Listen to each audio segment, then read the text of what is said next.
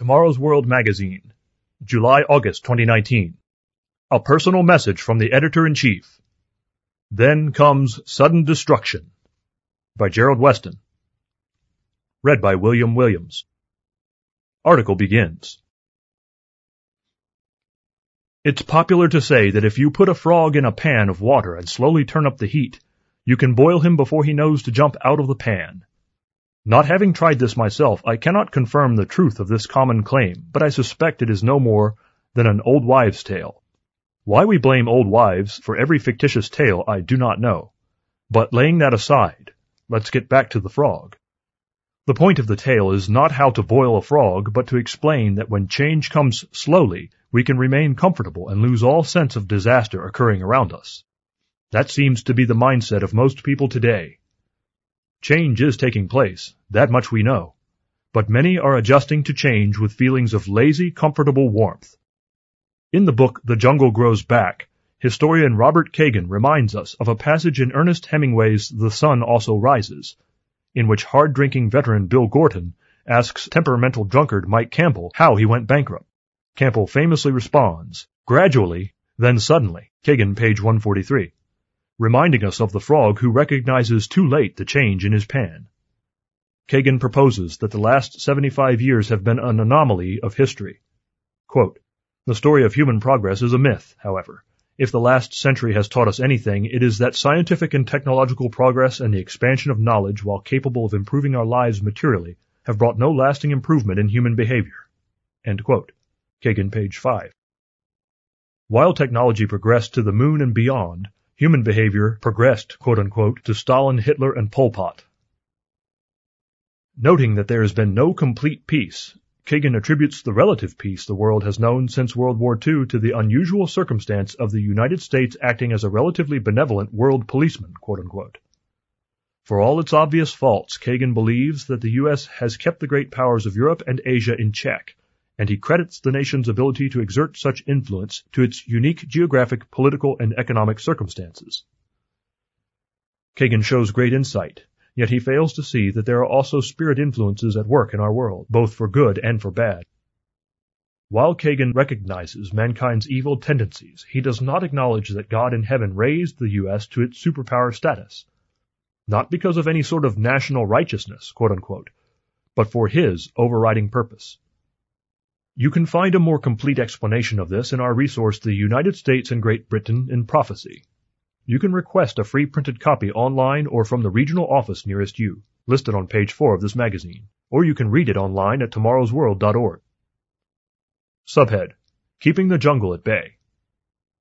As early as 1943, while World War II was still raging, former U.S. President Franklin Roosevelt saw that if America returned to its 1930s isolationism, history would repeat itself. Quote, "If the United States did not pull the fangs of the predatory animals of this world, they would multiply and grow in strength and would be at our throats again once more in a short generation." Kagan, page 29. History is an excellent instructor. Roosevelt foresaw what neglect could bring, and historian Kagan recognizes this neglect occurring right before our eyes. And this phenomenon was explained in advance by another source. The Bible foretold the rise of nations that exhibit the nature of wild animals rather than tame lambs. Daniel chapters 2 and 7, Revelation chapters 13 and 17. Roosevelt anticipated the danger of this, and Kagan sees that we are, at any given time, only a short step away from another Hitler. All it takes is for the opportunity to arise, as there is never a shortage of aspiring dictators in the world. Only circumstances prevent them from seizing power. When world conditions decay, one or more will wreak global havoc again. The U.S. withdrew into isolationism in the years between the two world wars. Americans thought that what happened in another part of the world was not a threat to a nation surrounded by two oceans and two peaceful neighbors. As if to say, quote, "Let the crazies in Europe and Asia work out their own problems," end quote. Of course, that all changed on a December morning in 1941. Before then, the handwriting was on the wall for those who were willing to read it, but many Americans were as comfortable as the proverbial frogs in warm water and failed to recognize the danger approaching, until the Japanese military attacked Pearl Harbor. Today, America is once again turning inward. America First, quote-unquote, sounds good to many, given the problems America's international involvements have caused at home. But in a world without a policeman, however flawed he may be, the jungle will grow back. So postulates Kagan, and he is not alone. A far more reliable source, the Bible, agrees. It describes a coming time of trouble such as has never before been seen. It warns of the signs of that time, and we already see many surrounding us. Daniel wrote that the time of the end will be marked by mass transportation and a knowledge explosion. Daniel chapter 12, verse 4. Jesus warned us of devastation so severe that without God's intervention, no flesh would survive. Matthew chapter 24, verses 21 and 22. Until the last half of the last century, mankind lacked the weapons of global mass destruction that make such terrible times possible. Cross-reference Revelation chapter 9. Zechariah describes that in the end time the Jews would be in Jerusalem and would be a troublesome stone to all their neighbors. Zechariah chapter 12 verses 2 and 3. This prophecy could only be fulfilled after the establishment of the Jewish state in 1948 and after the Jews gained control over the whole of Jerusalem in the 1967 Six-Day War. Despite laudable efforts seeking peace and harmony, the Jewish people will be hated by their neighbors and Jerusalem will be a divided city. Zechariah chapter 14 verses 1 and 2.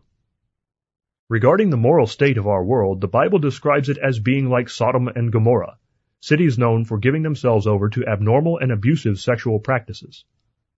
Isaiah chapter 1 verse 10, Genesis chapter 19. Subhead: Gradually then suddenly. The world order as we have known it for the last 75 years is breaking down. Consider the British exit from the European Union, a body already in crisis economically and politically. Right-wing groups are rising in Hungary, Poland, and Italy. The U.S. is pressuring Germany and Europe to increase their military spending, something that did not work out very well for the world the last two times it happened. The right-wing nationalist Alternative for Germany, or AfD, is now the third largest political party in Germany. Nations are turning inward, and this trend is no longer on the fringe but is becoming mainstream. Where is it leading? The Bible foretells of a resurrected beast power, quote-unquote, that will rise in Europe. For more on this, read our booklet, The Beast of Revelation, Myth, Metaphor, or Soon-Coming Reality. The end of this age will come suddenly and, for most, unexpectedly, yet those who are watching will not be caught unaware. 1 Thessalonians chapter 5, verses 1 through 4. Our world is going morally and financially bankrupt gradually. The suddenly will soon follow. How many of us will recall the experience of the 1930s generation? Historian Kagan observed, as I quoted in the previous issue of this magazine, quote, "They learned, and we have now forgotten, that when things start to go wrong, they can go very wrong very quickly, that once a world order breaks down, the worst qualities of humanity emerge from under the rocks and run wild." End quote, page 24. Jesus warned us to learn from the parable of the fig tree that the end will be near when we see certain events occurring. Luke chapter 21, verses 29 to 36. The Apostle Paul warns us all, and do this, knowing the time, that now it is high time to awake out of sleep, for now our salvation is nearer than when we first believed. Romans chapter 13, verse 11. Are you awake and ready? Article ends.